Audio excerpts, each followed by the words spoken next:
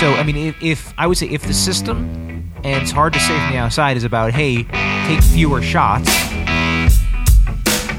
then that's the wrong thing for Forsberg to be doing. He needs to be taking more shots, way, way more shots, and trying to even out some of the that bad shooting percentage just by making more opportunities. I mean, that's how he's going to score. So, I mean, that's the thing that's hard to say, is he being asked to do something different than he is in past years? Because when you watch him play, you're like, hey, he's doing the right things. He's trying real hard. It's not like he's coasting or he looks lost for the most part. I mean, no more than any other Predator, to be honest. Yeah, that's true. Because everyone has their turn to looking lost. I just think he needs to get back into what made him really good last year, which is taking the shots when they come up and doing it frequently. Being a little bit of Arvidsson. Yeah. He's working really, really hard, and he has been hitting a lot of posts. I think at this point, especially having had lower goal seats on Tuesday for the Avalanche games, he is so far in his own head. Just all the missed shots. Like, he came to the bench one time looking like he was about to start crying. Right. Because he'd missed another shot. So, like I said, at this point, and I think he was even taken off the power play in the Arizona game. Yeah, no, you're right. Well, that was the weird. Didn't they put Austin Watson on the power play? They did a lot of weird things in that power play. Yeah, that was kind of a strange situation. Number one good hockey boy, Austin Watson. Yeah, so give you power play minutes, penalty kill minutes, and penalty box minutes as well. Austin Watson, he's so great. When he goes to Tim Hortons, he knows exactly what to get for you. He doesn't even need to ask. He knows. Which is what? He gets a glazed sour cream and a double-double, and that's it. That's all you need. Oh, okay. It's the perfect amount. You may want more, but he got you the perfect amount. Pulling off freaks. No.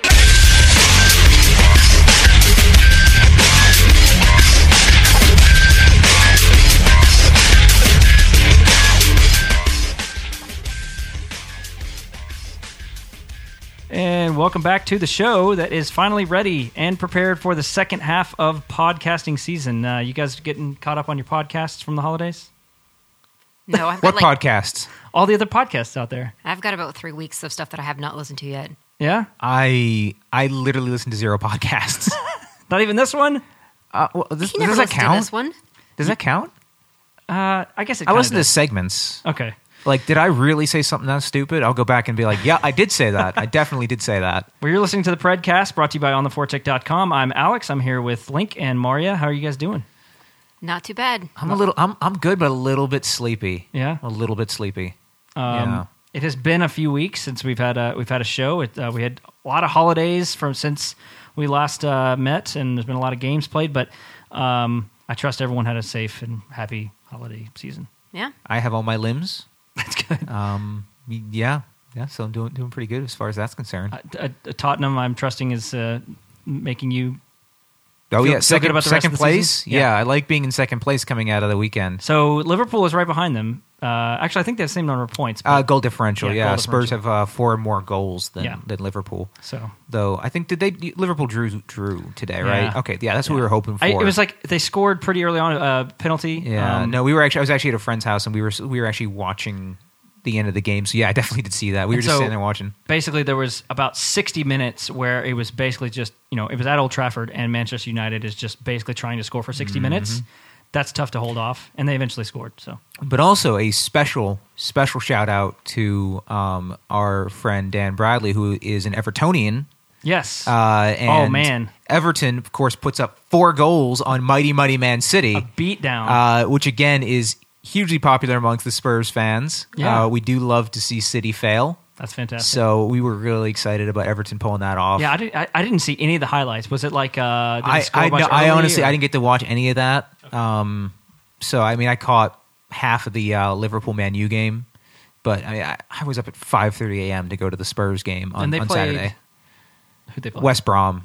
Oh, okay. It was sort of the redemption game from last season where they lost 5-1 to West Brom or something ridiculous like that. I'm trying to black it out in my head. Speaking of American football. What? What's that? Yeah, my Atlanta Falcons won a playoff game yesterday. That was a good game. Yeah, it was great. We'll see how many more 36-pointers they can put up. Yeah, right. Matt Ryan is all of a sudden good in the playoffs. Yeah. What do you have to shoot from the football field to get 36 points? 25 miles. Wow. 25 miles away. That's cool. Yep. Wow. It's pretty hard to do. It's a tough game. But, I'm learning all the time. I'm learning all the rules to football. Yeah, so there's been a lot going on. We have a ton of stuff to talk about, so we're going to kind of jump into it. The Predators have played 16 games since the last time that we did a show. Dan did the Christmas show. If you may have caught some of that. So last time we all met, it's been about 16 games. In that time, the Predators have gone 8-5-3, which on paper doesn't look great, but when you consider where the team was, that's not too bad. So they got 19 points in 16 games, which is sadly better than they were doing. But now that they've actually strung together a couple performances, but oddly enough, it's with a very different kind of lineup and a very different, well, not very different, but a different approach than they have for most of the season. In case you're just waking up, the Predators have been coursing their way to losses for a solid 2 months in the season, and just really disappointing people despite playing well, and then all of a sudden they are playing a little bit different and actually winning a few games here and there. So it's been pretty fun to watch. Just what are your just general impressions of the last month of the Predator season right now? It's been difficult to watch in the sense that, and it's true at 16 games, it's also true for the last 10 games, that the Predators are scoring, they're getting about 60% of the available points over this span, the past 16 games, and the past 10 games as well. If you're using either metric, it's about the same. So it's a little bit better than a coin flip about if you're going to see the Predators completely find a way to screw up everything or everything go wrong, or if they're going to put up 6 goals on Tampa. You just never know. Mm-hmm. And so it could be a really exciting night or it could be really boring because they seem to be either exciting or boring right now. Right. Yeah, when I hear those numbers and my impression over the past, month or so, it's like it's not quite as bad as it seems. Said we went 8-5-3. That's a lot better than I would have, said off the top of my head. The number of injuries is less bad than I thought it was. So everything is like we could put up 6 goals a night. I think if when you think about it, and the way I think about it, I think about it as 8-8, just because those 3 overtime losses are just so, especially the way they usually happen, and the fact that they happen so often, makes them feel so much worse than getting a point out of that. So if you think about it as basically a 500 team, maybe slightly better, it seems a little bit more typical, but like you said, 60% of the points they get, that's not a terrible rate. It says, hey, these guys are a playoff wild card team. Yeah. Because, it's 60. If you're winning 60%, if you're getting 6% of the available points or getting 60% of the wins in the season, I'm going to stick with the points, probably not the wins. Right. That's going to put you in the bubble. Yeah. Yeah, and their Corsi numbers, expected goals forward, they're ranking right about 13th in the league. So, that playoff bubble spot. They've essentially been setting the cut line of what it takes to make the playoffs in the Western Conference right now. If you look at the actual sort of predicted cut line of what you're going to have to be above in order to make the playoffs, the Predators are right there on top of it, just sort of dancing that line. Yeah. And they've been there all season. Yeah, and I really think with as kind of broadly shaky and unimpressive as the Central Division has been this year, if they hit a hot streak, they could easily they might be able to steal away like the 3rd slot or something if they're hot and they can take advantage of some Central Division games. But they could also go the other way very easily. Uh-huh. And I know I'm kind of giving hey, they could go away to the top, way to the bottom, or they could stay where they are. It's really hard to tell. Those are the possibilities. It's really, it's like the full gamut. But with this team and where they're sitting in the standings and what Mario was saying, and what you were saying about them kind of like defining that, they could just do anything. It's just going to come down to players staying healthy and systems and maybe a little bit of luck that they haven't been getting in big chunk of the year. Right. Speaking of health, so that has been the biggest theme since December 16th when Subban officially went on IR. The last month of the season has been crazy in terms of injuries. So there's been, not only are there a lot of official injuries, but there's been a lot of players having to leave and go to the locker room and come back. Arvidsson's done that 3 times. Randomly, Philip Forsberg will get injured and then you have to sit out a shift and then come back. And then there's the big ones. There's Subban being on IR with an upper body injury. Everyone is assuming that it's a neck injury. There's James Neal on IR, who actually just came back, but you never know with that upper body injury as well. You got Colin Wilson, who is, I guess, day-to-day with a lower body injury. And then Roman Josi, the most recent sort of tragic one, where in the Boston Bruins game, which I'm sure we'll talk about, goes out with probably a head injury, given his history, and we just don't know how long he's going to be out. In that time also, Victor Arvidsson did go, was sort of day-to-day upper body injury. I don't know, was it a rib or something? He sort of just got crushed. Yeah, he got checked into the boards, I believe. Yeah. So, and Arvidsson's the guy that I look at. No, we need Subban, we need Josi, we need Neil.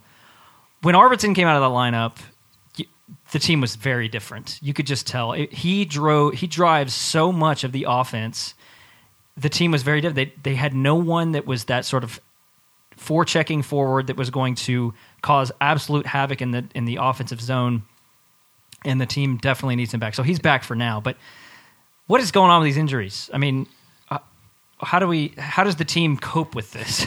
I would say over the past few games, I think they've been coping pretty well. They've struggled against the stronger teams and tended to be more on the side of losing, except Tampa, where they just kind of blew them out of the water. But other than that, I mean, when they're playing the teams they would normally be beating, I expect them to beat, and they're struggling a little bit. The games are a little tighter than you'd want to see. They're still getting the wins, and that's with a very depleted forward core. Not if you don't have a guy like Arvidsson for a couple games, not having Neil, you're losing a lot of those shoot first guys, and with some of your other guys getting buried in the lineup. So like Smith being the big example, where he's just getting drop down, where in my opinion, he can take fewer and fewer chances. Because he's even putting in roles where he's playing defense, like he's with checking lines. Right. I mean, that's just how is he going to generate offense that way? So there's just fewer options. The Preds are getting those 2-1 decisions, or they're getting the 3-2 decisions. Yeah. Not to put too much of a positive spin on it, but we are being able to see sort of the organizational depth that Nashville has. Milwaukee has been a very good team for the past few years, and Poile has been drafting very well, particularly on defense. The Admirals are the best ally that the Predators have right now. I mean, they have been huge in terms of calling up guys like Oberg and of course Arvidsson and Saros, and but even just getting filler guys like Zolnierczyk and I'm blanking. Just several other guys that have been able to come up. I mean, they brought up Alex Carrier. He didn't play, but I think we're all anticipating he will make his debut pretty soon, especially if Yossi's out for a little bit longer. But you're absolutely right. They are going to have to rely consistently on their AHL team to provide great prepared forwards and defense, and the arguably the best goalie on this team right now, Juuse Saros. So, let's talk about Juuse Saros. Can we? Let's dive into that. Can we? Let's dive into that. Let's talk about Juuse Saros. I like that. So he has played 8 games in his career. I'm sorry, in his season this year, and is just otherworldly numbers. I think, what did he put up, like a 935 save percentage in the Milwaukee last year, something like that, like a 935, 940. Last year in Milwaukee, it was a 9.2. 9.2, okay. Yeah, it was a 9.2 with a 2.24 GAA. That was in 38 games. Okay, that's in 38 games. I think this year he had even better than that. No, this year in the 13 he's played is a 9.38. That's what I'm thinking of. So he does that, and then everyone is kind of expecting that he's going to have a little bit of a bump in the NHL, still play well, but maybe a little bit of a bump. He has had the opposite. He has been stellar in all of his games. I mean, what can you say about this guy? I actually had a great conversation with a friend of mine this weekend about it. A smart hockey fan. There's few smart hockey fans, so I like to hang out with them because I learn something sometimes. Because I just I love to talk about Saros. He's my favorite. Yeah, he's my favorite. Why wouldn't you? And the thing that I keep looking at, he's at 9.57 right now through those 8 games. Okay, you can't expect him to stay at that level. You can't expect it, but if he, hits numbers that he, if he is really like a 9.3 goaltender or anything like that, if he stays in that area between 9.2 and higher, I mean that's a franchise making goaltender. If he's a 9.3, that's an elite goaltender. That's Carey Price, Henrik Lundqvist. Yeah, it's a generational type talent. Yeah. But it's just so hard to say. 8 games is not nearly enough, and the collection of AHL games is not nearly enough. The biggest conclusion you can draw is, I think there's 2 things you can draw. One, he's got a history of winning everywhere. Even on bad teams, he still wins. Mm-hmm. You're talking about Saros. Yeah, he still can bring victory. He helped the Finnish teams, like the World Junior teams, make it way further in tournaments than they ever deserved to go. He can carry teams on his back, which is really impressive. Especially because he's so small. Yeah. Well, and that's the other thing is like he is I think in pretty much every way a better goaltender than Pekka Rinne. In every way. It certainly looks that way. Pekka is sort of you can say Pekka or maybe Ben Bishop are the pinnacle of you want a guy who knows the position and is massive. Well, Saros knows the position, makes great decisions, is always in the right spot, and has the glove hand, the stick to back up what he's doing. He uses all of his tools. Yeah, he's got all the right pieces, and he's a fantastic decision maker. Whereas Rinne, I think, given how often he comes out to play the puck and the mistakes he makes, he doesn't make great decisions consistently, and he finds himself out of position more than you'd want to see. Yeah. The bigger issue here, the bigger picture, I guess, is what has happened with apparently the perspective that the Predators organization has on goaltending. Look, earlier in the year, I don't think anyone would have thought that they would just start splitting starts, but that apparently seems to be what they're doing. It started with, several weeks ago, the Rangers game, VZ returning whatever, that whole mess. Oh, I forgot that even happened. So that was, as you remember, Saturday night start, 7 p.m., marquee matchup. Saros starts that game. Wasn't a back-to-back. They didn't have a game the next night. They didn't play 4 games that week. That, to me, was a big step because that said, look, Rinne is rested enough.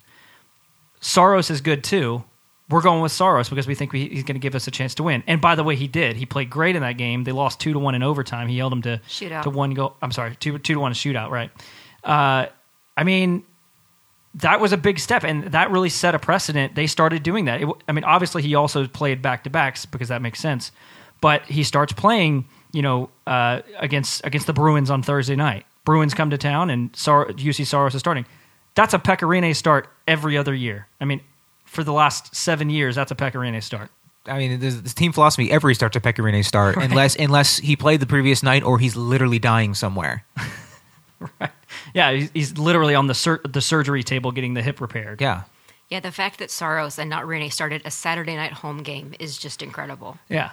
That it really makes it. And so, I made the comment, or I wrote about this a few weeks ago. At the time, I think the Predators had 46 remaining games in the year. I said that I wanted to see Saros start 20 of those. Maybe that was a little bit high, but I don't know. It could happen. I would think that he could get to 15 of those of the remaining 46 games. So right now there's 40 games left. Couldn't you see him playing 15 of those games? Oh, but the thing is, and here's what I think: if he plays, let's say he plays 5 more games. If there's the next 15 games, he plays 5 of them, and he keeps playing and getting numbers similar to what he's been getting.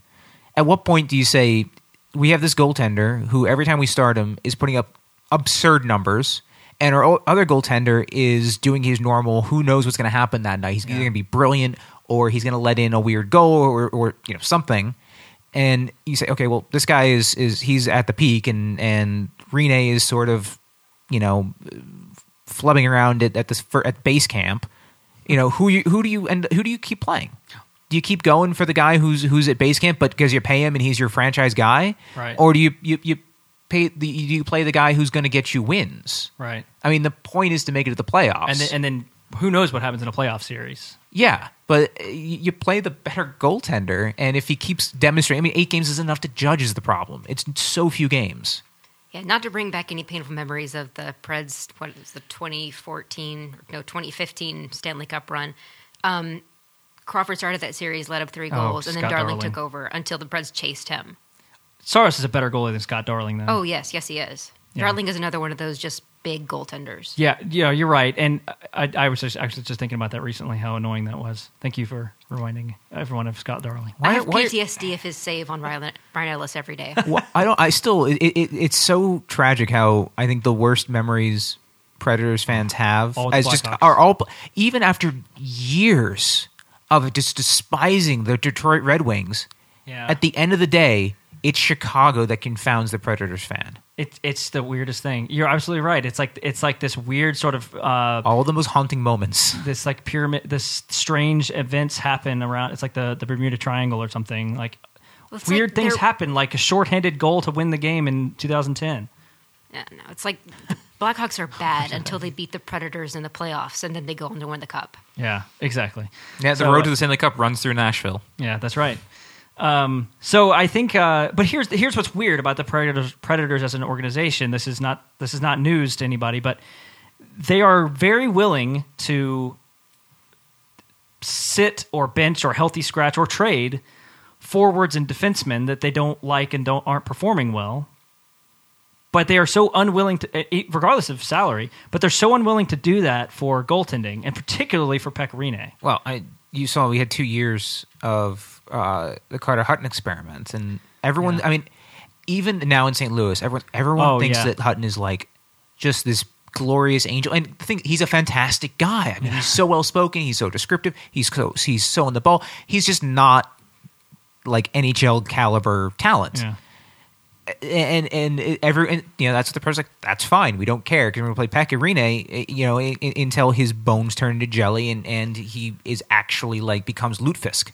And yes, I know it's Swedish, but I'm going for the whole Nordic thing. Yeah. Okay. I was following you. I think it makes sense. Well, someone I know listening to this feel like, no, that's Swedish.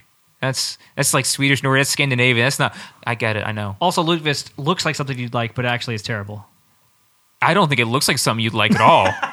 Well, maybe just like in theory. I mean, it's just sort of like what's a fun place? Like some people like Zen gardens or rivers. I like to just watch the places they process like cartilage and tendons into glue. I guess what I mean, like it's part of this culture that like you should try and want to be a part of, and then you're like, oh, this is terrible. You don't agree? Blood sausage, same thing. I like blood sausage though. But okay, but you could see why. I mean, it has a particular taste. It's not. Anyways, it's a little coppery sometimes. So, all right. So the Predators are really unwilling to apparently just. And I'm not saying they need to trade or cut Rinne necessarily. I think he they has could trade that contract. I mean, they obviously won't do that. But no, they won't. I think he has a place on this team, just not nearly the level to which the organization thinks that he has. And if you're going to start. If you are being honest with yourself, the best goaltender to give you a chance to win every night is UC Saros right now.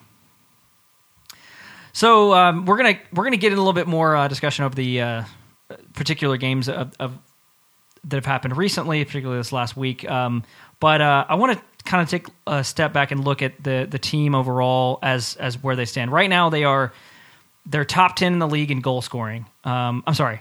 They were top 10 in the league in goal scoring. They are now 16th. So they've taken a little bit of a step back, but the defense has gotten a little bit better. They are now 10th in the league in defense, and I think that's definitely because of goaltending. Yeah, it's not too surprising that you drop down the goal scoring rankings when most of your leading shooters are either out or underperforming. Right. So I looking at the last 10 games and all the goals they've scored. I just pulled out not just the total number, but I rather said, hey, who's scoring them? So I mean, you had obviously Forsberg waking up and scoring 6 in the last 12, I think. That sounds right. And then, I mean, there's a 3-way tie for second after that. 3 goals apiece. And that list, because I would never... Watson, Sissons, Fisher are your next leading goal scorers. Over the last 10 games? Over the last, I think, 10 to 12 games. Yeah. That is, as great as it is, and maybe Fisher wouldn't be considering this, but Sissons and Watson probably. Those aren't the guys you want to see leading... second place for as far as getting goals scored. Yeah. But when you have Neal and you have Arvidsson, and Smith all either injured or not performing well, at least you've got some of that depth scoring. But you're going to see yourself tumble down those lists, and it's a series of barely squeaking out the wins, the 2-1s, the 3-2s.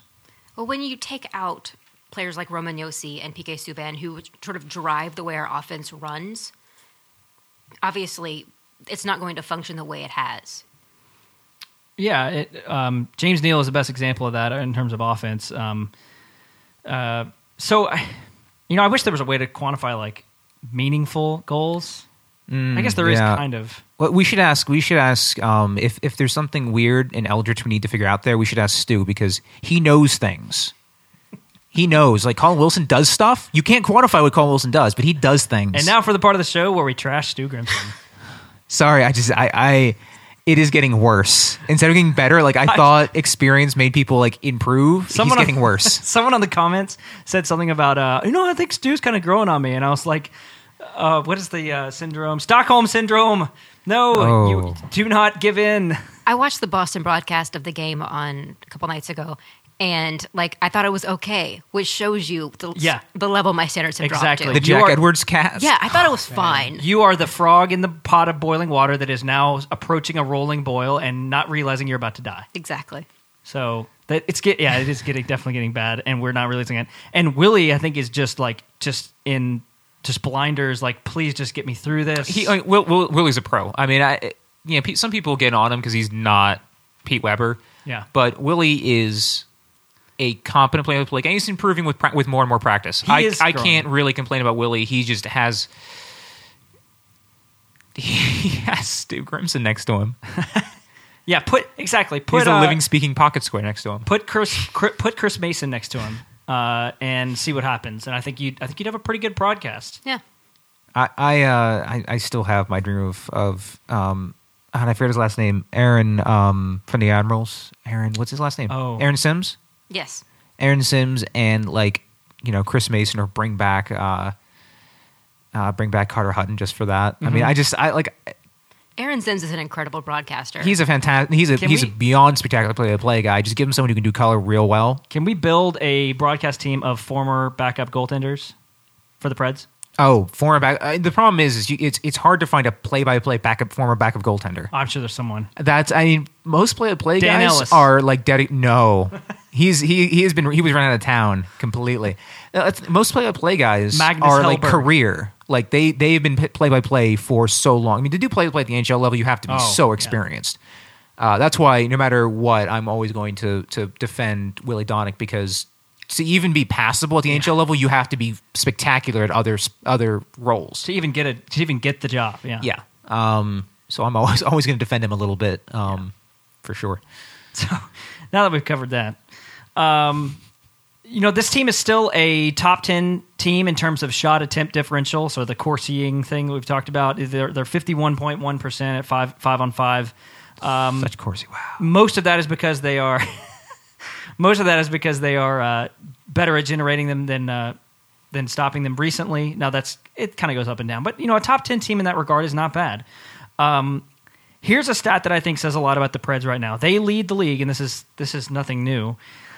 They lead the league in high danger chances allowed at 8.08 per 60, but they are 28th in generating them. So they are first in the league at stopping them and last in the league basically at generating them. So one of my new habits is after a Predators game, the next day after I've kind of regained my sanity, I like to look at the shot placement charts. Yep. And I know it's a terrible idea because it's the same thing every time. It's other teams driving the slot against the Predators, and the Predators never taking shots in the slot against other teams. I mean, it's just this weird candy cane shape, but they'll take shots from anywhere but the slot, and you wonder why they struggle to score sometimes. I mean, I think maybe it's that whole, hey, let's pass the puck. Who wants to pass the puck? You want to pass the puck? Well, I think it's also passing the puck, but it's also shooting from outside. Yeah, just spitballing here. I haven't looked at the shots like that, but how much does that have to do with the system of the defenseman carrying the puck up the ice and passing it across, maybe to the other wing? So a lot of the shots, I think the most stressing thing is a lot of the shots come from above the circle, so where the defenseman is trying to activate from. So I think you kind of get two things there where, okay, if that's where your shot's going to come from, you need a guy like what Austin Watson's been doing to clean up in front of the net really effectively. I have such remorse now over the fact that Hornquist is gone. I think with the way the team plays right now, Hornquist would be generating more goals than James Neal. He would for be the team. lighting I mean, he's already statistically one of the top performing forwards the last couple seasons. I mean, he can't skate, but everything he does is otherwise fantastic. So I think for the way the team plays, they've got too many James Neal style players at this point. Maybe not his talent of scoring ability, but that sort of take the shot type of sniper. Or then they're just passing the puck along the boards and then passing it back to the defense and back to the boards, and eventually someone just takes a shot because... Yeah, no, a great example of that, and that actually wound up in a chance against, was Colton Sissons tried to pass the puck back to, I'm not sure who was at the point, but I think it was one of the third pairing. And obviously, I think it was Matt Duchene or and stole the there was puck and just went the other way. Yeah, I wish I could turn my computer on and show you this shot chart for the Predators, but it's like they just don't get in front of the net. I mean, literally the area in the slot is the darkest blue this chart allows. Yeah, where are you looking at? Are you looking at Hockey Viz. Yeah, so Hockey Viz, in case you don't know, is a great site for looking at that kind of stuff. They have a new visualization where it shows kind of much like War on Ice had for a while, which is obviously defunct. The sad face for War on Ice. Corsica will never be War on Ice. No, it will never be. No, that's absolutely true. But Hockey Viz does a pretty good job, and it does show you kind of relative to the league where the Predators get their shots, and there is a big old blue dot right in front of the net. Blue means they're below average. Big old blue dot right in the middle, right in front of the opponent goal. And that's kind of what we're talking about. You know what's funny is, go back and watch, if you can stomach it, go back and watch some 3-on-3 that the Predators have in overtime, and what do they try to do? They try to go to the front of the net in 3-on-3. Most teams just cycle around at the top of the circle and wait for a good opportunity, and then they usually win because they don't give up goals the other way. The Predators, for some reason, in 3-on-3, I realized this the other day, they flipped the script. As opposed to in 5-on-5, when they should be going to the front of the net, they do it in 3-on-3 where they pinch down so far and then get stopped on a goalie, and then it's a 3-on-0. The times the Predators get the zone cleanly in 3-on-3, and I just watch them skate in circles on the perimeter of the offensive zone, and they just do it, and they pass, and eventually there's a turnover. And you spent 15 to 20 seconds skating around in a big loop with everybody. No one doing anything with the puck but passing it. There's only 3 other guys in the ice. There's so much space. How? I can't do it. This team's trying to break me. They're doing it. Some more During that OT loss against New Jersey, the only people who took any shots on the Preds was Fiala. I think he hit the post, and Forsberg. And Forsberg had the best chance, I think, right? I think he got around the defenseman and nearly. Maybe I'm thinking of a different game. I think I'm thinking of New York. More things about the team overall. So they're still not shooting quite what you'd expect. So that does bode well that they should get better. They're shooting 7.6% as a team at 5-on-5 or at even strength, which is 22nd in the league. That's going to go up. So that's good. They are now 10th in the league at even strength save percentage, and you can guarantee that Saros has a lot to do with that because in 8 games he has helped improve that number, and Rinne has played better recently. The power play has not been good. The penalty kill, a little bit better, but not that good. So special teams is just not really doing well. The good thing is, special teams doesn't account for that much time in the game. So it doesn't count for a significant amount of time that Phil Halsey spends coaching the team. Yeah, there's a lot. There's a lot of discussion. This is his 3rd or 4th year of him coaching the special teams, and they're. Well, last year they ended up in a better position, but I think it's because they got a lot of chances. They drew a lot of penalties, but. So just to give an idea, power play is really hard to judge in terms of rankings. When Fox Sports throws up, well, the Predators have the 11th ranked power play. It's really based on not much at all. It's based on like the number of chances divided by the number of shots or the number of goals or whatever. It's really not a very good method. The best way to look at it is really just look at how many shots are you generating on the power play. And right now the Predators are generating the 21st most shots on the power play. Because they run their power play not unlike they run their overtime. Yeah. How long can you cycle the puck before someone takes a desperate shot or they turn it over? Yeah. I'm surprised they're not better at the penalty kill because that is kind of what they do a better job at suppressing shots, but I think they also don't get a lot of chances. It's hard to have a good PK without Victor Arvidsson, though. That's true. Now, a couple things about the special teams. Specifically, the PK probably has a lot to do with goaltending. Yeah. And with all the high danger shots, and that's one of Pekka's obvious weaknesses. Yeah. Although the penalty kill against the Flyers game where they just let Wayne Simmons hang out in front of Jussi Saros was pretty bad. As far as the power play goes, their strategy is bad, but their personnel also has been constantly shuffled this year. I think Harry Zolnierczyk was on the power play in the last game against Colorado. Pontus Oberg has been on there. They put Austin Watson on the power play. Yeah, Cody McLeod was on the power play. So there's just a whole lot of personnel shuffling. Obviously, a really bad strategy. Sitting Mike Ribeiro helps a lot because taking him out takes away a lot of the just endless cycling, especially if you put Forsberg there on the wall. But like I said, it's just a lot of personnel. Don't put Forsberg on the wall. right now the best team, the team's best, Thanks for laughing at that. I did not deserve any of that. I thought it was funny. The team's best power play player right now is Mike Fisher. Who? What does Mike Fisher do? Oh, he right. generally goes to the front of the net, and he usually gets shots off. But what do I know? So A lot. You know a lot of things, I don't- Alex. I don't Don't be know that- hard on yourself. I don't know that many You're things. wonderful. So that's just some general rundown of the team. Your shot generation leaders on the team are still the same. You got Johansson, you got Arvidsson, you got Forsberg. We have good offensive players, and they're like I said, the shot percentage is going to go up. The team still will get 2 to 3 goals a night, sometimes 4, sometimes even more than that. You just want to see that the other end of the ice, the defense and the goaltending, continues to not be bad. That if that can continue, that this team should be a better team and make a playoff run. I mean, I think they'll make the playoffs, but I don't know. They got to do better than 60% wins in the playoffs. right, exactly. So let's do this. Let's talk about. There was a recent trade. Did you guys catch that? No, I think it slipped right past me. So obviously, there's been a lot of trade talks, and those trade talks have featured mostly the Colorado Avalanche.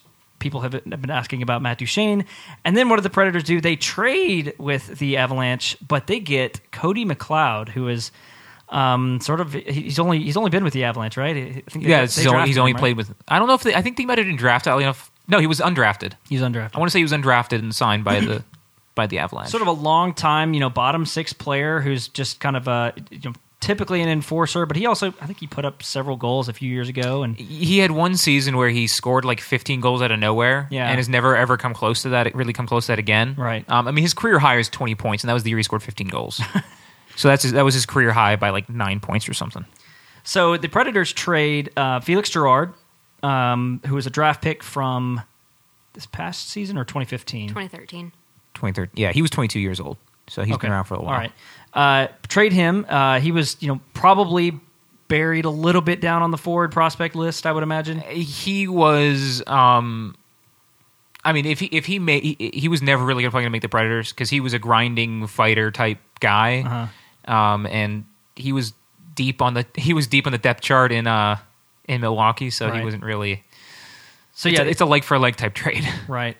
And so they trade Felix Gerard for Cody McLeod, who comes over to the Predators and then the next day plays against the Avalanche, scores a goal, gets in a fight with Joe McGinley. It's been a pretty crazy 48 hours. But what does this really mean? What did you take out of this trade? I mean, when you saw this, what was your thought? When it first popped up, it was weird because Cody McLeod's being scratched by the Avalanche right now, or prior to the trade. Mm-hmm. So they didn't want to play him, and they're terrible. Yeah. This is a guy who is a born and raised Colorado Avalanche guy, and as we said, it's the only team he's played for. He went under Waugh. He actually picked up the assistant captaincy and had that for 2 years. But then under the new coach, whose name I always forget, he's lost the A. He's getting scratched. Bednar. Bednar, yeah, that's what it is. Yeah. He kind of lost as being getting scratched. He was definitely for a very long time seen as a personality for the team, very popular with the fans, as a lot of the kind of charismatic enforcers can be. He's always like, you lay it out 100% for the team every night, even if that means do whatever he does, since he doesn't really add anything per se. So all of that is just a pretty minor trade. He's an upgrade over Cody Bass in terms of his performance. Oh God, yeah. It's not a huge upgrade, but he's an upgrade. He's a better hockey player than Cody Bass. So that's, if you're going to have a guy who's going to be playing 6 minutes a night, at least those 6 minutes are going to be better than Cody Bass's 6 minutes. Do you think Cody McLeod will plow into Philip Forsberg while he's skating up the ice with the puck? No, I don't think he will. That's an upgrade right there. Yeah. And so from that, if you're going to play a guy like that, you might as well get the best version of that sort of enforcer that you can get. Right. And Cody McLeod's a definite upgrade over everything the Predators have. I don't think it gives the team anything they don't already have, because there's plenty of guys who have shown they will drop the gloves in fights. Yeah. Austin Watson being one of them, and he's a much better player than pretty much any enforcer you could pick up. But what this really says to me is an organizational perspective. And something I want to do, and maybe it's something I can have ready for next week, is it was in my head. How many times do the Predators find themselves in struggles and go out and find an enforcer, either off the waiver wire or through trade or just random free agency signing? They just bring in fighters when they feel like they're struggling. They try to increase the toughness. In every study, like hockey stats people have studied this, things like hits and fighting ad nauseum, trying to figure out what the value is. And they've learned that hits is a terrible statistic. It doesn't really tell you anything. And teams that fight more tend to get injured more. So they're not really a deterrent from players getting injured. So it is one of those good old hockey boy type moves.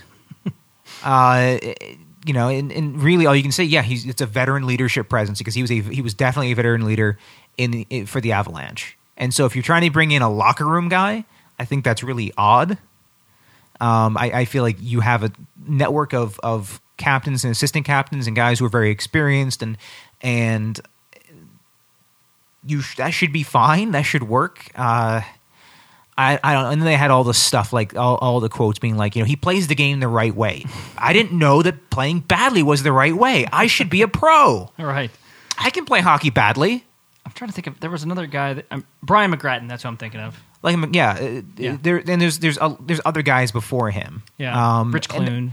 And a lot of them are like really genuinely like fantastic, likable people. And they have that sort of charismatic enforcer role and personality, but they don't add a lot.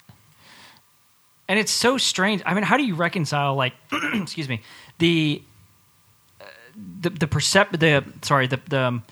strategy that this team has with Laviolette of being this sort of like high octane shot generating team, and then saying like, well, the thing we really need to do is get someone who doesn't do that at all. Well, they say, well, we're not hitting as much as we used to, so let's get a guy who hits more, and that'll solve the problem by making us tougher and harder to play against. But like hits are a terrible way to judge like how your team is doing, Well, it's kind of weird.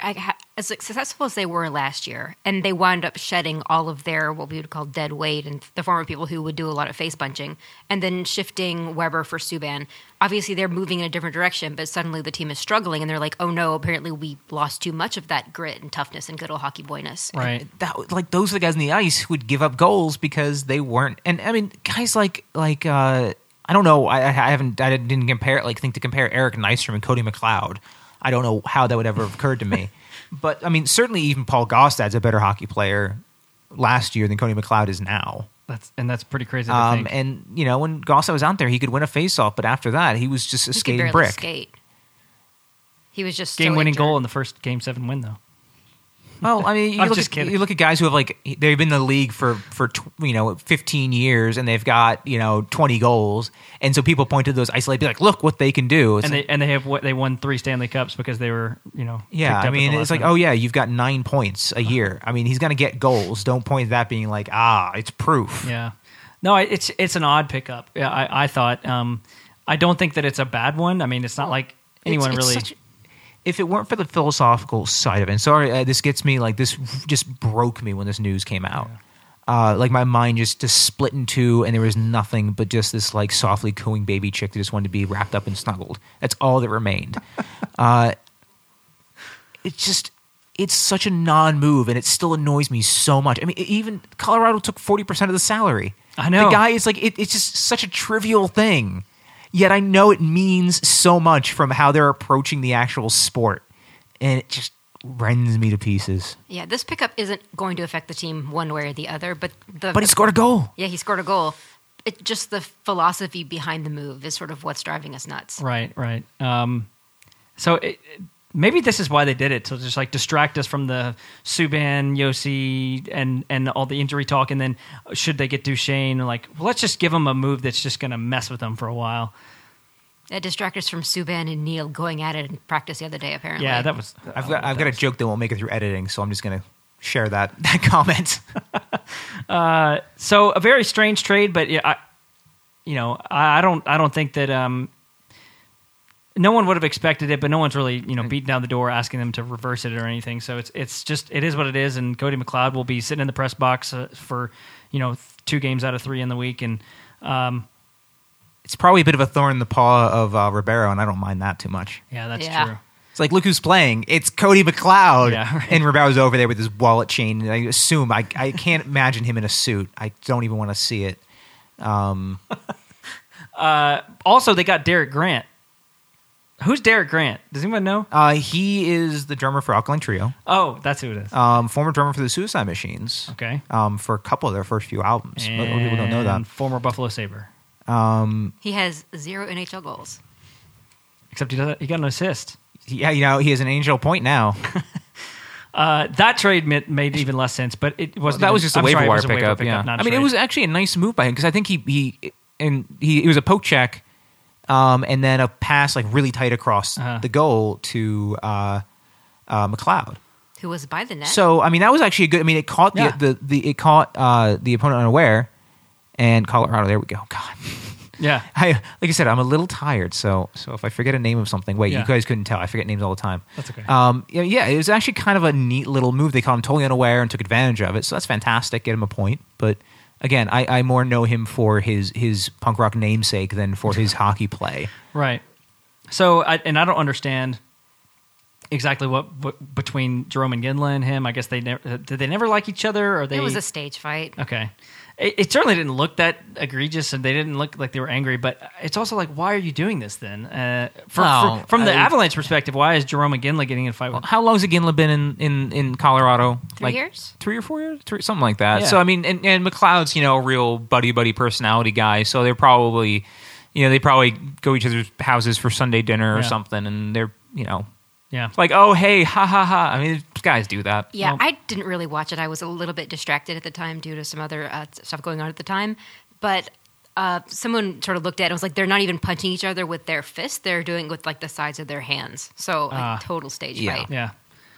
So Colorado's kind of a mess, and they gave us one of their least effective players, and We picked up one of the bottom 3 players from a bottom tier team in order to fix the problems in Nashville. It's pretty nuts to think about it like that. But like I said, he'll be in the press box for most of the games. And the Predators sent them a bottom tier AHL prospect. So. Yeah. All right, so what we'll do is I guess we're going to go ahead and take a quick break, and then after that we're going to discuss specifically the last 3 games the last week that we just had, these last 3 wins. We will cover the upcoming week. We'll take some Twitter questions and maybe cover some other things as well. And so we'll be right back. This is the Predcast. These days, you need a partner current and latest website design standards. One that also provides quality support services like hosting, email, e-commerce, CMS, and more. And you need a partner experienced in online branding and marketing, like social media, search engine marketing, rich media, and email marketing. You need a partner that knows how to market your company in today's age of advertising.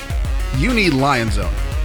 Their professional staff and partners have the know-how, creativity, and experience to help you reach your marketing goals. Contact them today for a free consultation at 615-353-0402. That number again is 615-353-0402. Or you can reach them on their website at www.lionzone.com. LionZone, Nashville's leading internet marketing agency since 1999.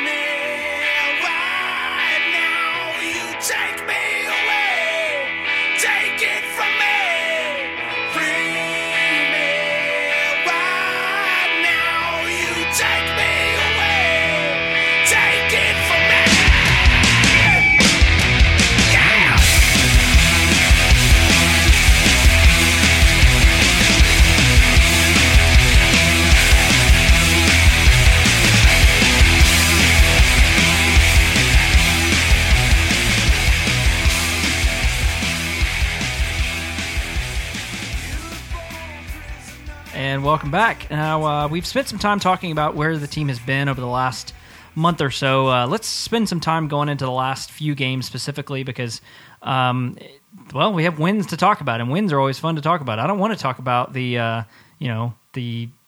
all those losses from a while back. That 4-0 Kings lost from like before Christmas. That was miserable. You know what I always say? Losses are for losers. Yeah, I upgraded to the second balcony for that Kings game and managed to sit inside an entire family of Kings fans. Yeah? Yes, for that 4-0 loss. It was hell. Was it? Okay. Because if I remember that game, it was like 1-0 for a while, and then it was like 3 goals in the last like 10 minutes or something. Yeah, but they were just obnoxious. Oh, okay. How would you rank them in terms of other fans? Pretty low, just because of how much I hate other kinds of fans. Well, see, so were they just Kings fans, or were they also from LA? I don't know. Good question. Because I still have this memory. We had a couple people visit us, the Nashville Spurs, had a couple people visit from Los Angeles Spurs. We Spurs fans are such great people, but there's always a couple. And those couple just take it way too far. Mm-hmm. And the folks visiting from LA Spurs... Yeah, the Kings fans, when I was in LA, they were just a little bit aggressive. Okay. I mean, were they throwing things? No, just sort of their demeanor was sort of aggressive. Right. And Preds fans are generally not that way at all. Because when I think of aggressive fans, I think of Blackhawks and Blues and Sharks. Well, Blackhawks fans are boisterous. Boisterous and drunk, not so much aggressive. Every time I've been to a Blackhawks game, there's a fight. No, Blues fans all agree. Because, that's just the drunkenness. They're not like organically that way. Blues fans will kick your car for no reason. As I only say that, seeing that it happened to me one time. Yeah, I said a Blues fan just kicked my car. Wow. I just kind of looked at him and was like, "What? You just kicked my car?" And was like staring at me. I'm like, okay. Do you want to go across? Is that what you were hoping to? I'll let you go. Oh, you were in the car and he was walking. I was in the car driving down Broadway, leaving a Predators game. I see. And he just kicked my car. I thought it was like some weird, like he found out who you were and then like found your car and then like Found out who I am. I don't know, like the way you said it made it sound like he came to your house and was like, "Hey, you're the Preds fan. I'm gonna kick your car." It was like, found out who I am. Who am I? So let's not talk about those games and we had some wins here and there, but like we had the Shea Weber return. That was a fun game, fun event, but then a terrible game. But most recently, the Predators took on the Canucks last Tuesday, and that preceding that, the previous 4 games, the Predators had been pretty badly outplayed. Just from their normal result, and this was kind of no different. Like the Canucks were starting to kind of take over in the first period. Even though the Predators ended up getting the first goal, Austin Watson scores by going to the front of the net. Really kind of a pretty play where Mike Fisher was shooting, passing, whatever, doing that sort of shoot it off the backboard, and Austin Watson was right there to send it by Ryan Miller. But from there, the rest of the game, the Predators just go into this turtle shell mode where they're just hoping to eke by and maybe get into overtime. This game was so beyond not memorable. I seem like, was this the game where both Forsberg got a goal waved off and Fisher hit the crossbar, and then in overtime, Yossi got a goal waved off? It was such a typical game against the Vancouver Canucks. Yeah, that's exactly right. Yeah, what frustrated me is that this is the Canucks. I mean, everyone knows they're bad. They are bad. They're literally bad in every way. And the Predators could only score 1 goal during regulation. Yeah. I mean, okay, maybe Miller rediscovered his Buffalo days for 60 minutes. Right. I mean, he has done that. He has. He's been maybe still depressing. Yeah, it is depressing. But it was a very typical game against the Canucks. Like, obviously the Preds turtle, and then they take a penalty against the Vancouver Canucks, like with 2 minutes to go. Yeah. Brandon Suter scores with 49 seconds left, and I know all of you felt the same way. I mean, I felt, as soon as I saw that, this is that sense of, oh no, they're going to squander this lead, and the Predators are going to lose 2-1 in overtime, because that's how this goes. That's how this has been going for overtime for a long time. And throughout Predland, I could just feel that was what people thought. Because I feel like we all understand that this team is a bad overtime team. And then all of that was really playing out exactly like you think, because they weren't playing well in overtime, not getting any really good chance, except for the Yossi goal that was waved off. And then the Canucks get a power play, and that's when you're thinking, well, here we go. This is the end, right? It did feel like the end. It did feel like the end. I mean, I literally turned the TV off, and I don't do that for Preds games. I've sat through every single crap overtime loss so far, but I turned the TV off when Ekholm took that penalty. Yeah, that was pretty bad. So, but this story has a good ending, ladies and gentlemen, because in the dying seconds when Josi and Jarnkrok are kind of at the top. Now, that was one of the most amazing plays from Roman Josi, because if you consider what had just happened, he had been out there for 2 minutes on the penalty kill, and after 65 minutes of a game, and he somehow manages to sort of chip the puck out and skate basically like 150 feet to the other end and then make the pass. I mean, really amazing play from Josi. Credit to Jarnkrok for finishing it, but that was all Roman Josi on that play, for sure. Yeah, you're right. You're right, but the shot from Jarnkrok. I mean, the thing was, Miller even made the play. He was there with the glove. Mm-hmm. Just was too high. Yeah. I mean, Jarnkrok got it in the exact right spot he needed to finish it. Just due to the role he's asked to play, I think we sometimes you underplay the offensive talent Jarnkrok has. Yeah, no, I think and he got to actually put a show on what he can do with a shot. Yeah, no, when he got deployed with Neil and Johansson last year, he did a very, very good job displaying his offensive skills. Mm-hmm. And it's just him being put in that role. He's just used for other things right now. I feel like Jarnkrok is just this like hockey algorithm, and every play he makes is just what is the exact play that needs to be made right now. It's not that he's not creative, because he is. He can be creative at times, but he just is just this computer that's like, I need to do the exact thing that's needs to be done right now, and he usually does it well. He's sort of like a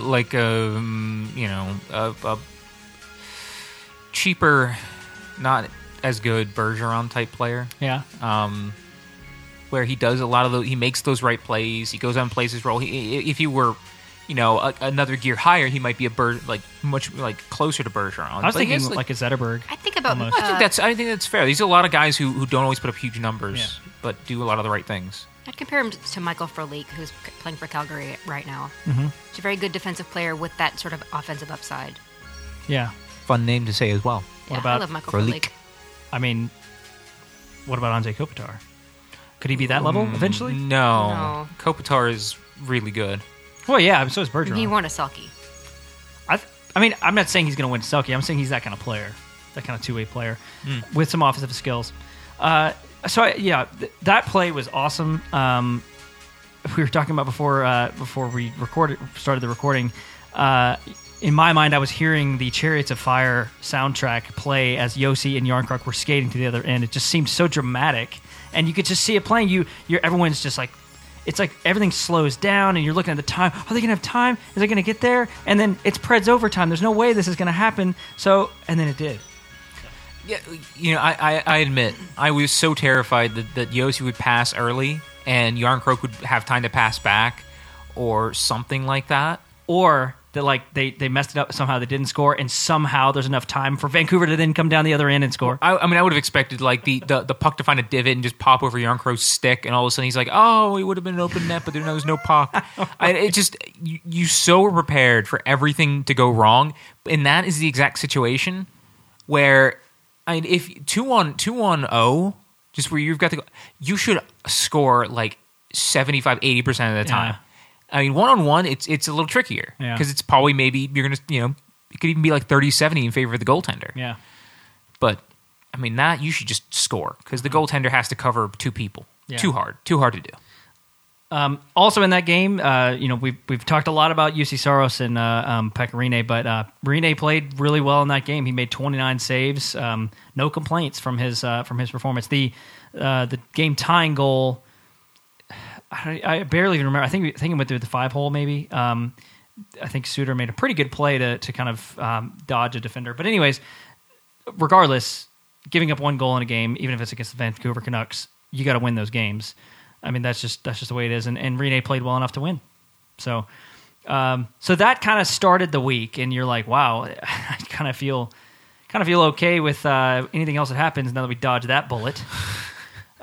Because if you lose to the Vancouver Canucks, who are, have been playing better, but I think most people expect them to be a lottery pick team, that would have been pretty devastating.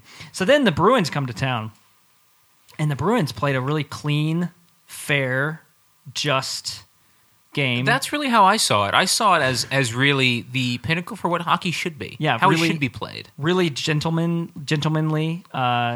Nothing out of the ordinary. Just a very normal 2-1 hockey game. Deep sense of respect. I mean, like a guy like Brad Marchand has a history of trying to slew foot people, and he absolutely did not do that. He only did it once. He only did it once? Yeah. I didn't know he did it at all. I thought he tried to slew foot a ref, though. I did see him take down a ref. Yeah. I feel like a Predator was in between them, but I think he was going for the ref, obviously, because there's nothing was ever called and no one ever reviewed it. And certainly the Department of Player Safety has nothing to do with anything. No, I think everything was fine. Everything was normal. I assume they're still out for the holidays. They are out for the holidays until they get someone real in charge. Well, ever since Shanahan left, it hasn't been the same. Hot take right there. Yeah. No, you're right. So, sarcasm aside, the Boston Bruins come to town and just tried to kill everybody in town. There were injury concerns early on with... Sorry. I was just really excited about the new Dropkick Murphys album coming out. That's all. Oh, okay. First of all, Tuukka Rask gets injured getting hit in the neck with a puck, and it looked pretty bad. Apparently he's okay, though. He's back in practice. He's been playing. Or he's been back in practice. So that brought in Zane McIntyre. Is this the first Zane we've had in the NHL? It's hard to say. I mean, as far as I'm aware, I believe, but I mean, it's the NHL. Probably been another Zane, but it was spelled like Xain, and he was from like Slovakia. Croatia. Croatia or something like that. Yeah, I don't know. I'm going to assume. I'm just going to go ahead and throw this out there, even if it's wrong. This is the first Zane that's ever played in the NHL. So Zane McIntyre comes in, and the Predators still, can't really do much against them. They did obviously win the game, but the worry for the Predators came when Roman Josi gets absolutely cheap shotted by someone named Anton Bleed. I don't know who this is. Bleed. It's pronounced bleed, but Bleed? I don't understand how. I don't know. It looks vaguely European. I don't know where he's from. I have no idea. Anyways, he sort of just comes definitely high. I think the actual call was interference. Yeah, it was a 5-minute major for interference. Which is odd. It could have been elbowing. I guess it could have been roughing. I don't know. It could have been a lot of things. But either way, he did get called. He actually got called for it, unlike, who was it? JT Brown, that other game a while back. Roman Josi leaves and is on IR the very next day. So the Predators have to dig deep and play that game without him, and then Saturday's game in the foreseeable future. All the scoring in this game came in the second period. First goal of the game, again, Austin Watson, front of the net again. Finds a way to sneak in front, gets a shot kind of by Zane McIntyre. And I don't know. I mean, is Austin Watson having a resurgence? Are we seeing like what he should be? I think this would be just a surgence. Oh, that's true. He hasn't surged before. Well, That's true. The Predators have long lacked in the past years a guy who can go in front of the net and actually has some hands. And I think once he can get there and he can play that role, and the bounce has been going his way. Do I expect it to be some sort of like 20 goal scorer or 15 goal scorer? No, but I think he's actually showing that he has the talent to be a depth scoring player, which is fantastic. And kind of beyond my expectations for him coming into this season. He led the Admirals in scoring for a couple of years there. And I believe John Glennon wrote for the Preds. They put out an article either today or yesterday about his surgence. He's talking about how when he came back from Milwaukee, it was less about, before he got sent down, it was all about not making mistakes and, trying to do a good job that way. Now he just he doesn't care. He just wants to score and help the team. Yeah, right. That's good to see. I mean, anytime a player like that can find a niche on the team, especially this team that kind of needs that, is great to see. So the Predators have a 1-0 lead. Eventually, the Bruins tie it up. Torrey Krug gets a goal. By the way, Bruins, physical and dirtiness aside, are a very good hockey team. They do a great job of going to the front of the net. They get goals like this. It was a lucky power play goal, in my opinion. Okay. Not the shot from Krug. Krug shot, great shot, gets through, scores a goal, woohoo. But Arvidsson clears the puck. Yeah. Just it just hits Krug in the stomach, and Krug's just you can see him. He gets a hit, and it just drops in front of him. He's like, oh, and he shoots as hard as he can. Arvidsson gets that puck a few degrees different direction off his stick, and it's just down the ice, and it's not a goal, and you have a very different game. So, the bounce really went in their favor in a very kind of odd situation. You don't see a ton of the puck just hitting the defenseman in the stomach, and then him just dropping to the ice and scoring, because you wouldn't expect, it's a unassisted power play goal. Right, that's pretty rare. What do you? I mean, normally that'd be a rush into the zone or something, not like the rebound shot or recovery off a clear. It was what it was, but it was a little bit like it's just Arvidsson, poor guy, did everything right. So with Krug's goal, they get it's tied at 1. Then one of the better goals of the season by far, Philip Forsberg beats what's his name, Brendan Carlo. Yes. Beats him to the puck and schools this rookie and here's the thing. Philip Forsberg has been doing this all season. He has been playing this kind of hockey, using his body, using his size, using his puck skills, shooting the puck well. It's just finally the puck is going in. But he makes a play to beat Carlo to the spot, shields him, kicks the puck to his stick, gets a shot by Zane, and it was beautiful. It was really great. I mean, the Arvidsson goal is definitely the number 1 goal in my book in terms of this season so far, but that's number 2 for sure. I mean, what I love about the goal is that it's not even that Carlo was just doing something wrong, made a mistake. Forsberg just looked and said, "You know what? No, I'm going to take that," and he pushes himself through or into Carlo's ice, takes the puck, and just somehow settles it and scores. Everyone was so caught off guard, I think, on that. Yeah, it was such a Philip Forsberg kind of goal. Yeah. He said, I think after the game, he was like, I knew he had been on the ice a long time. He was tired. We were both tired. And so he basically just took it and scored the goal because he decided he was going to. Yeah, when you see... Forsberg has that mode. He goes into this mode where... he has 2 modes. He has one mode where he's like, I'm going to be fancy and I'm going to do all this stuff and it's going to be great. And sometimes it works. But then he has this other mode where it's just like a put your head down and grind. You know what that mode's called? It's called butt check mode. That's exactly right. It's the butt check mode. And when he goes into that mode, boy, the opposing forwards and defenders better watch out because he will get the puck. And he'll find a way to get a shot off. He gets sort of that Arvidsson kind of mentality in there.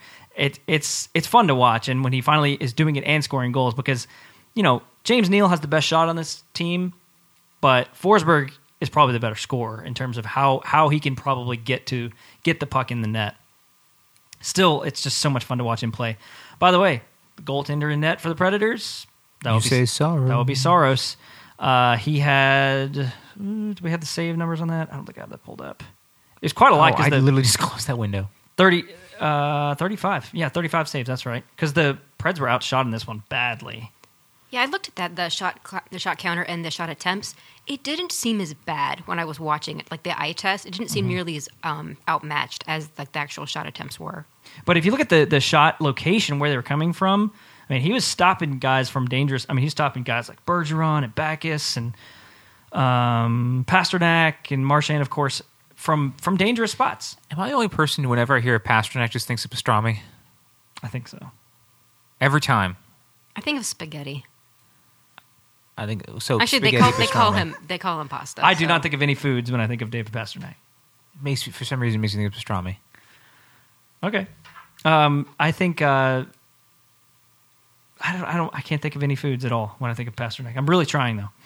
But anyways, Saros plays a great game. This was just another statement win in my opinion of the way Saros plays and the reason they need to play him. I mean, he's now got wins over some really good NHL teams. There's no question anymore that he can play in this league and play well.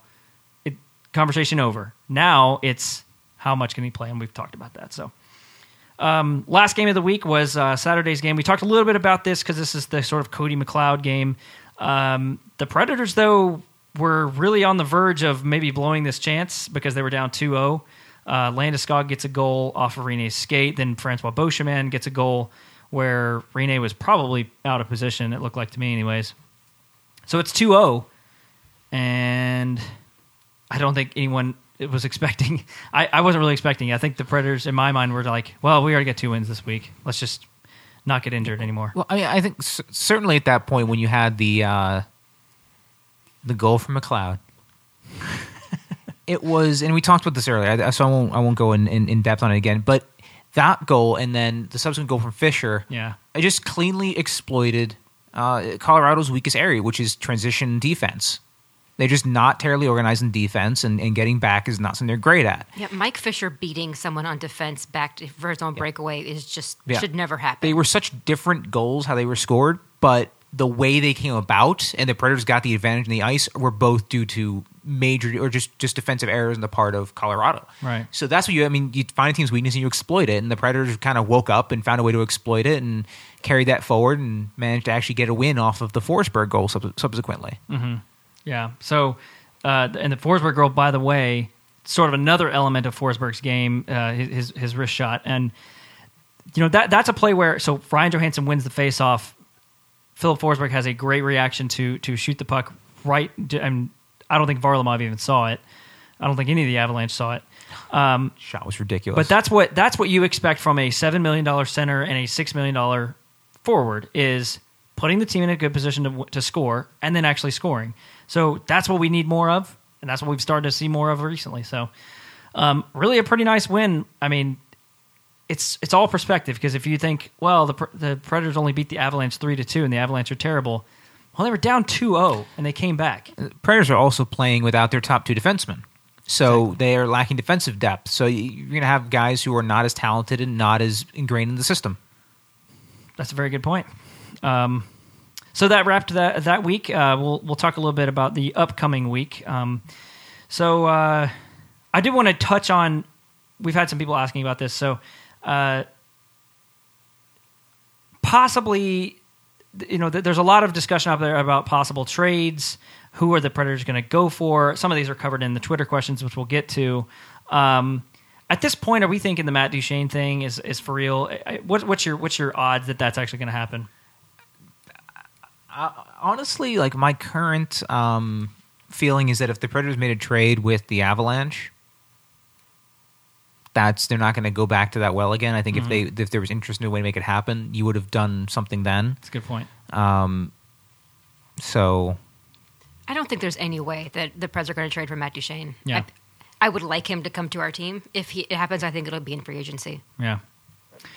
Okay, I'm with you guys. I think it's a very, very low possibility. I think it's even gotten lower over the last week or so. So at this point, the trades really at this point are so hard to predict, especially in a world where PK Subban gets traded for Shea Weber. It's just even harder to predict. So who knows? In a week, we may be talking about some other players, but there are certainly some interesting names out there. I mean, Martin Hanzal has a name that has come up with the Coyotes. Kevin Shattenkirk has come up with the Blues. I seriously doubt they trade him in division. By the way, I shout out to Dan again. Dan wants to point out that Kevin Shattenkirk looks like Andy Kaufman. yeah, I hear that. And I hear that. I think there's definitely a point there. I saw it as well. It's very true.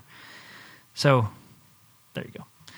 Also, guys like James Van Riemsdyk and Nazem Kadri have come up with the Leafs. I doubt the Leafs are sellers. They're probably going to be buyers. Then there's Shane Doan, and Shane Doan has been a recent one. I don't know. The elbow king of the West. Is that what he's known as? Yes. That's. Well, he's the dirtiest player to never called a dirty player. Huh. He could like walk into your house and just knock over a vase, and you could be like, Shane, why did you do that? You're like, I didn't do that, and everyone else in the room would be like, yeah, he didn't do that, and it could be video proof of him doing it, and he'd be like, no, I have a hockey stick covered in Skittles. You're like, oh, you're so wonderful. That would be delicious. No, he actually got one. Someone gave him a hockey stick covered in Skittles. I've missed out on all the Shane Doan news. This was from a few years ago. Okay. But he's 40 years old. That's pretty old. Predators don't necessarily need old forwards right now. They have enough of those. But I mean, I could see in a world where maybe if you don't have Mike Ribeiro anymore, maybe if you decide to trade Craig Smith, Shane Doan isn't a terrible option. I mean, he could come in and score a goal. He scored 28 goals for the Coyotes last year, and they were terrible last year. So I could see it happening, especially if they're looking for more of the veteran presence that apparently they decided they need. Yeah.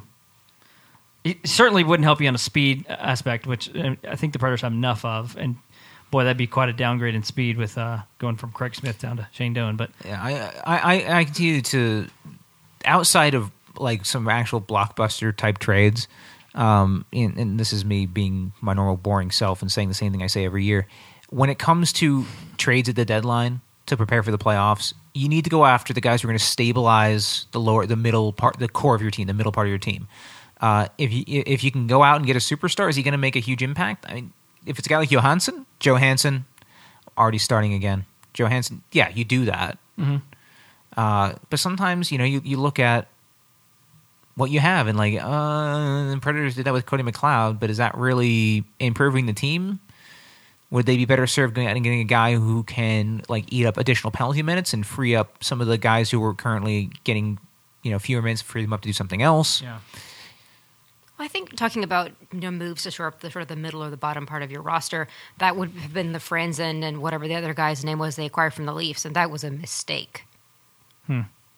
Yeah. Like I said, it's so hard to tell right now because a name will be on there on the trade list for one day, and then a week later it's off, and then and you really don't know what's made up and what's real. I mean, it's so hard to get actual like legitimate news, especially in the world of Twitter. It's just so difficult. Speaking of that, let's actually jump into some Twitter questions. We've got a few things more to talk about, but I think Twitter questions will be a good transition here because a lot of these are about trades. So we'll answer some of these. This will be kind of some quick hitters here. We got some good ones. So we have at P Friedman is asking. Actually, let me come back to his. At UT Big Orange 81 asks, is Ribeiro being pushed out? Are there any plans for him? Now, for context, Ribeiro has been healthy scratched 2 games in a row now. Well, I think so. Pushed out, I think is maybe not quite the right way to put it, but certainly if you cast your mind back to the summer, Laviolette said Ribeiro has to have the summer of his life. He has to come in and play really, really well.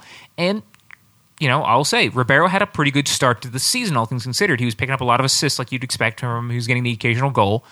But then, as he has the last few years, he just trails off. He just hits a wall. Yeah. And I don't know if it's because he just refuses. He gets too caught up in what he's trying to do or he gets frustrated. He clearly has some personalities in the ice due to the number of times he gets thrown out for just mouthing off.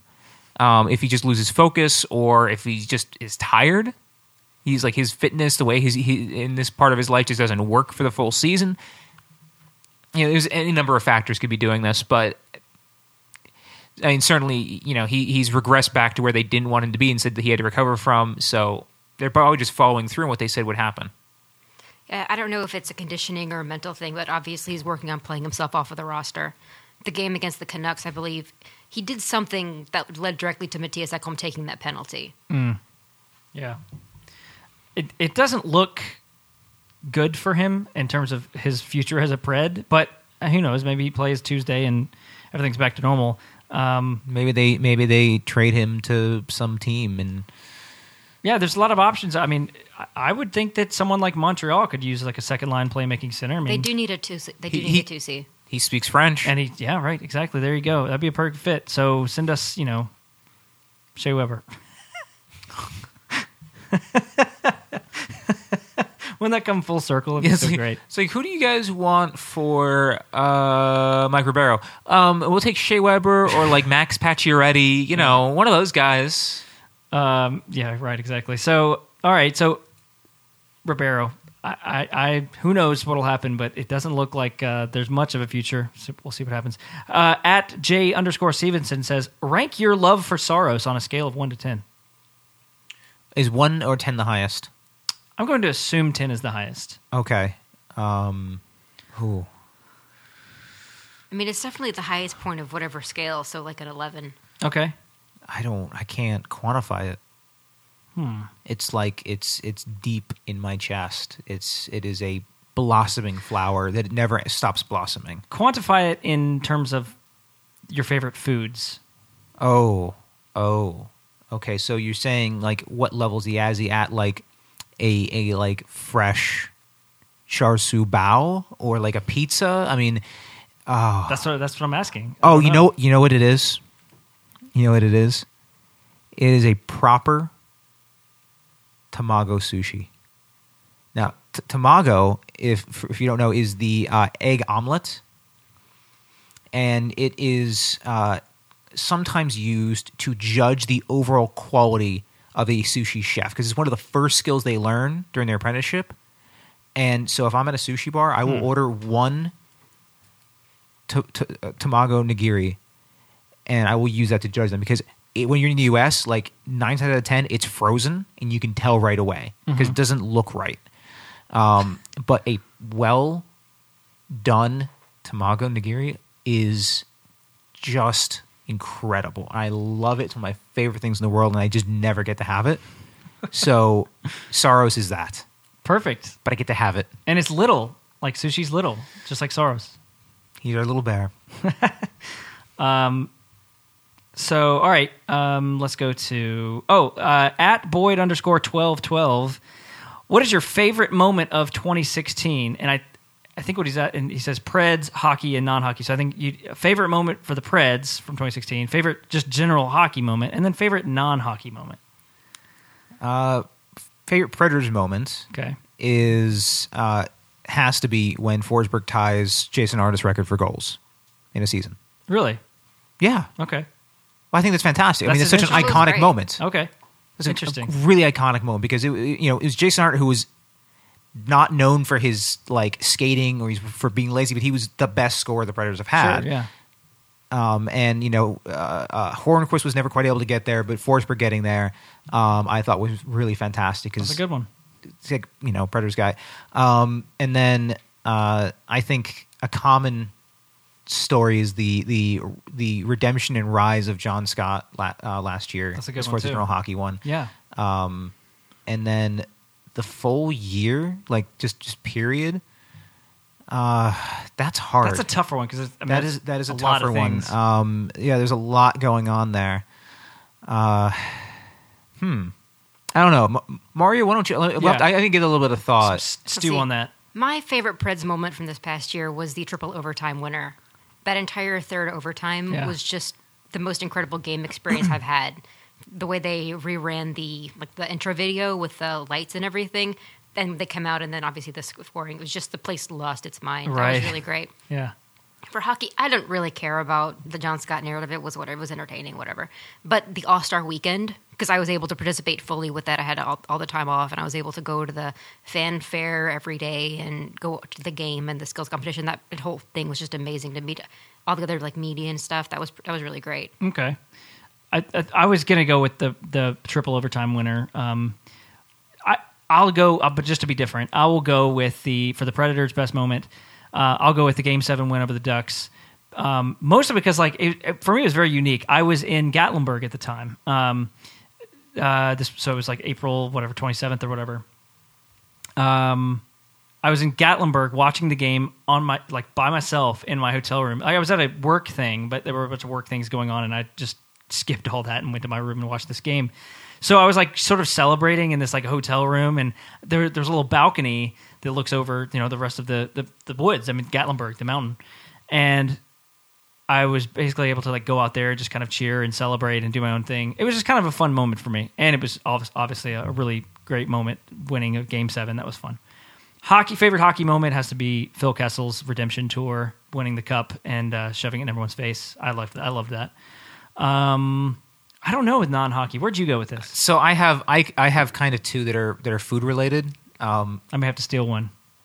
Yeah, you can choose the one whichever one you want. So the first one, the easy one, is I went to a friend's house for Thanksgiving, and I had some of their hors d'oeuvres and stuff before. I never really had their full-on cooking, and I had the finest Thanksgiving meal I've had in my entire life.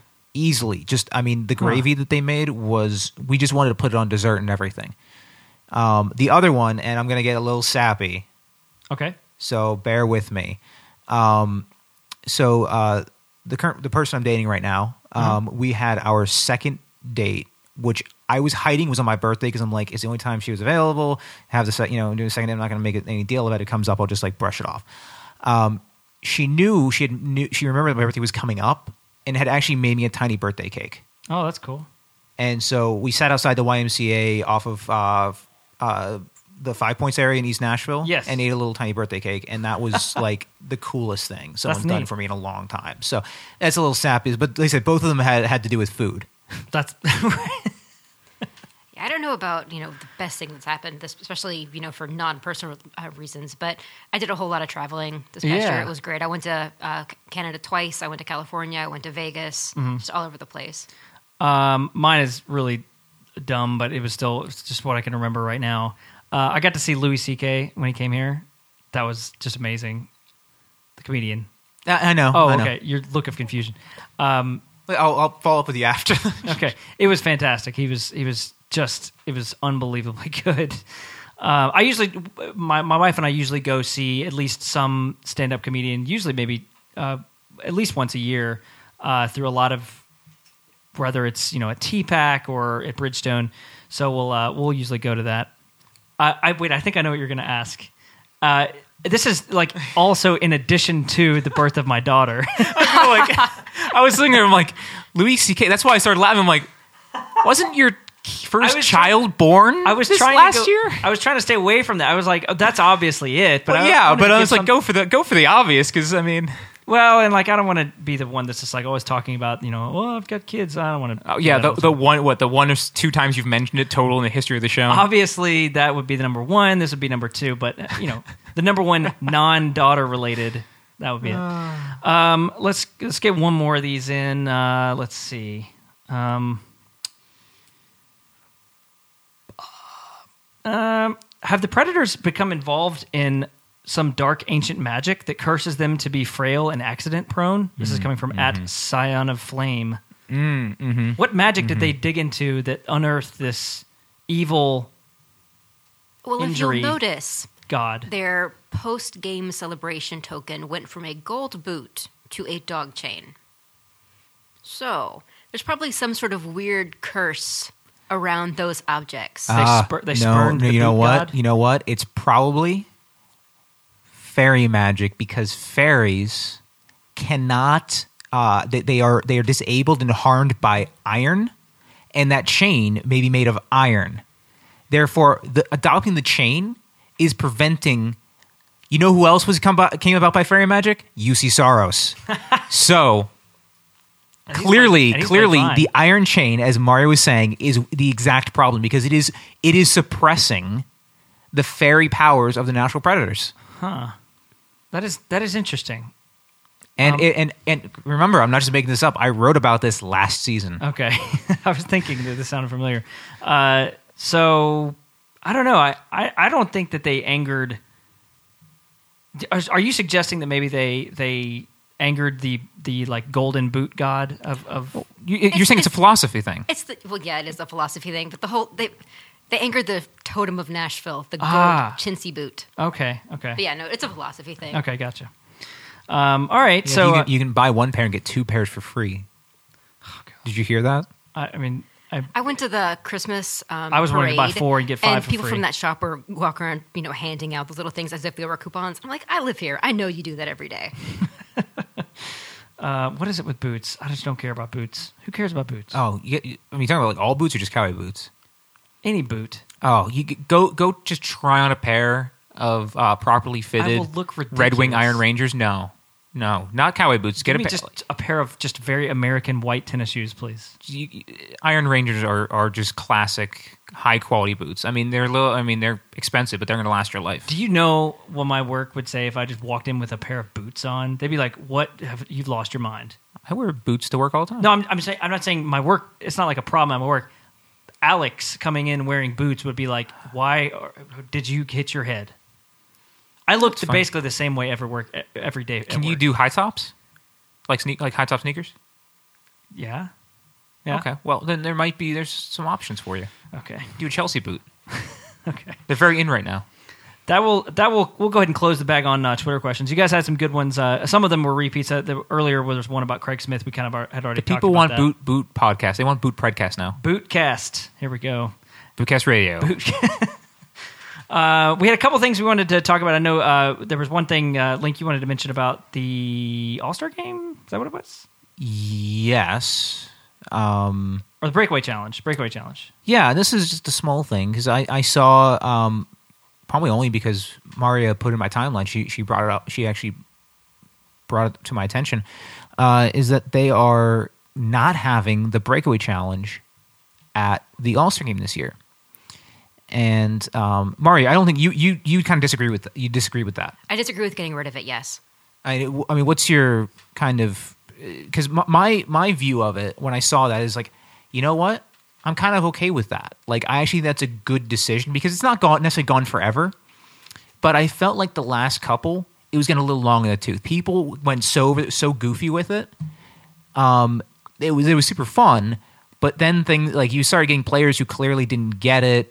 And other guys who just were like screwing around. It just was getting a little bit repetitive and, like I said, long in the tooth. So I think maybe giving it a few years off, let kind of a new crop of players come in and then bring it back. I think might help. Looking at it at that perspective, probably would help or be good, to sort of retire it and then bring it back in a couple of years. Sort of hearing like the media punditry. I was watching Hockey Night in Canada. They were talking about it. The whole media punditry of like, oh, only 9-year-olds enjoy this thing, where force the players to be individual and be creative. You have PK Subban dressed as Jaromir Jagr. You have James Neal, getting Dirk Spenley to come out there, and you had Voracek, using Johnny Gaudreau as a tiny hockey player. Those sort of things that were very, very entertaining, even though most of it wound up. You've got Alex Ovechkin skating on the ice 3 times, trying to like hacky sack the puck. But I think Greg Wyshynski made a point when he was talking about it when he wrote about it today. He said that he thinks it was the NHLPA that nixed it, because they hate anything that, gets them out of their comfort zone. And that whole thing, obviously players have started to lose interest in it. You have basically they were being forced to, be creative and individual, and they just do not want to have to put the sort of effort into something they don't care about. And also, I wonder, do you think that it might partially be like an overcorrection for the John Scott kind of circus that happened?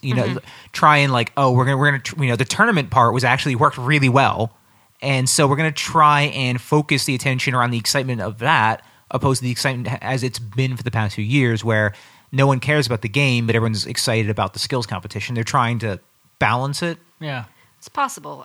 Just sort of following what was in Nashville, which I thought was incredible, and then the transition from Nashville to Los Angeles and the way that they want it to be done. Like, if you look at the list of celebrities and stuff they were performing, it's a lot better quality than Danny Gokey singing in the fanfare this next All-Star game. My only thought about it is I just find it a little bit confusing that they have a penalty shot All-Star event, and then they have this breakaway challenge All-Star event, which honestly I think probably to most people who are just flipping channels and come across it, they're like, why are these look the same? I mean, they're kind of similar. I mean, it's just like a guy goes and does a goofy thing and then shoots a goal.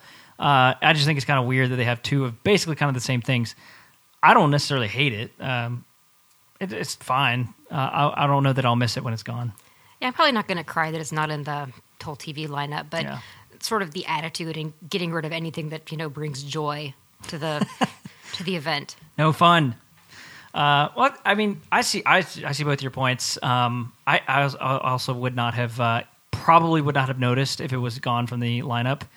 I don't understand why other things are there. I don't understand why they have the speed skate, or the fastest skater thing. Connor McDavid's going to win it. Hard shot is fun. That's always going to be there. That's fun. Will it be less fun now that Shea Weber's out of Nashville? Oh, it'll be just as fun because now we're rooting against him. Are we? I am. Yeah. I don't want him to get 108. No, none of them can shoot as hard as the KHL defenseman anyway. So who cares? Really? Oh well, just the every time the NHL does it, the KHL comes like, well, our guys shot it like 30 miles per hour faster, 130, but they're measuring it like a complete different way, and it's just converting it to rubles, and it's a mess. Yeah, I mean, I'm not really rooting against him, but I mean, to be honest, I'm kind of gonna be like, yeah, I'd like him to not be as good as he was, just for that event, not in hockey. I want him to be good in hockey, but just for that event, that's it. That's all I'm saying. We've got a few other things to talk about. The week ahead, and then we're gonna like where this team is, where it's going. 3 games this week, all in Canada, all in Western Canada. So we've got Tuesday at Vancouver, Thursday at the Flames, and then Friday at Oilers. So back to back Thursday and Friday. And then I think next Sunday they are in. I didn't put that one down. They are in Minnesota. Minnesota for next Sunday. Yep. So that'll be an L. Just kidding. They'll win.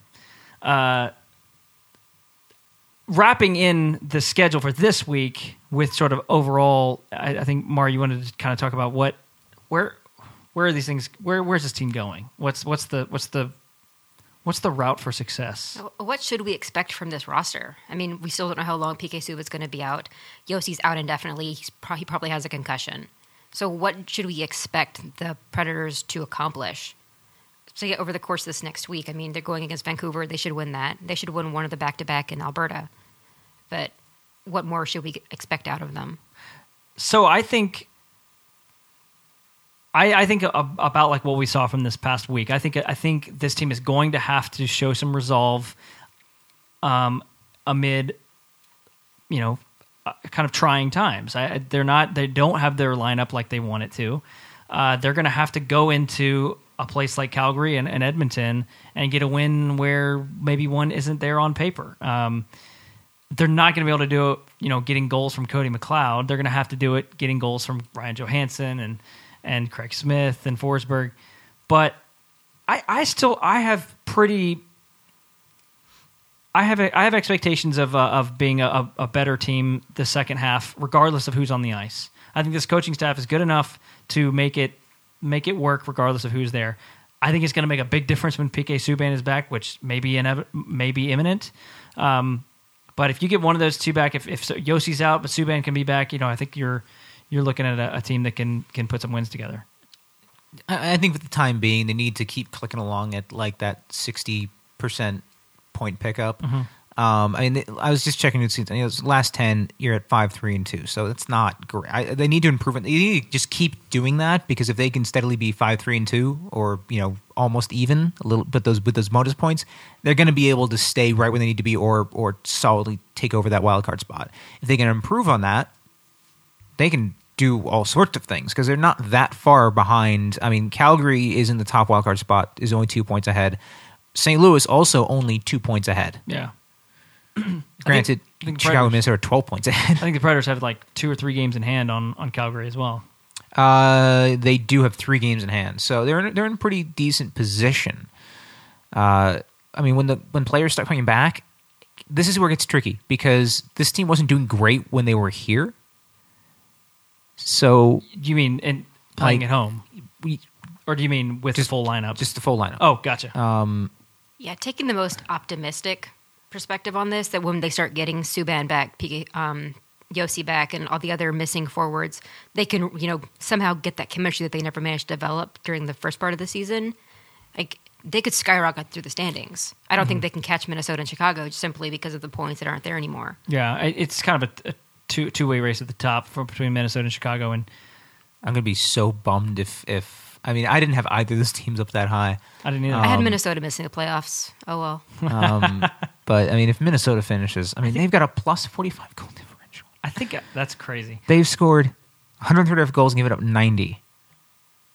That's insane. I mean, they are the only team better at not giving goals is Washington. But and don't Washington you feel has like scored fewer don't you goals. feel like they're a major injury away from maybe like that missing link, or that link kind of breaking? Eric Stahl's going to remember that he's not good anymore and is going to collapse, but that's not going to certainly happen. if they lost Dubnyk at all, that would be devastating. But I think remember when the Predators picked up Dubnyk for nothing? Even if they lost, even if Matt Dumba started not playing well, I mean, he's been playing great. But even if he stopped playing well, even if in any one of their forwards that have just all of a sudden learned how to score, Jason Zucker, any one of those players stops playing well, it could fall apart. But who knows? I'm already getting annoyed. I'm getting re-annoyed by the Dubnyk thing. Oh, I get so mad about Dubnyk every day. It's like everything said, like every piece of his history said that he is a quality goaltender. Maybe not as good as he turned out to be, but certainly that he was a quality goaltender. And he had a bad stretch because the Predators were bad, and they're like, nope, you're gone. Well, he was bad in Edmonton, and he came to Nashville, and he wouldn't listen to Mitch Korn apparently, and then he got traded to. He was playing in St. John's, and then just not re-signed by them. Yeah. So, back to your point, Mario. I think what we expect from this team, This team for a long time in this season, for dozens of games, was playing like we expected and not getting results. And now they may not play like we expect, but they may get results because they have to. Certain players have been playing kind of the same way all season. I would say that Johansson and Forsberg are two examples there. They've been playing great all season and are just now starting to roll in those points. Ryan Ellis has been playing great. I think Ryan Ellis has been a big key to the second half. He's been huge. Ekholm is up and down, and then all the other defensemen, the sort of replacement player level, Yannick Weber, the revelation of Matt Irwin. Yeah, exactly. We didn't talk about that. He gets himself an extension. Those guys are going to just do what they do. You just hope that they don't screw things up too bad. But I don't know. If this team becomes a different style team but is able to produce, hey, it works. Guys, the Predators' way is back. It's back. Is Trotz somewhere in the building that we can't see him? Is he like hiding behind the Lexus Lounge, like directing traffic? I was organizing my old Imager folder, and I had this meme in there from the Barry Trotz years. You know the Family Guy meme from when Lois was running for politics and she was like doing like trying to be like 9, and everyone like cries like and then say 11. I had one who was just it said Barry and there's a gap and like said Trotz and everyone's cheering. And I found that I'm like, yeah, I remember what those days were like when even when he was coaching the team and like saying the worst things, like things that didn't make any sense, and the team was horrible. Like everyone would just be like, no, it's Barry Trotz. You don't like go after Barry Trotz. It's like, well, I just saw that and brought back such memories.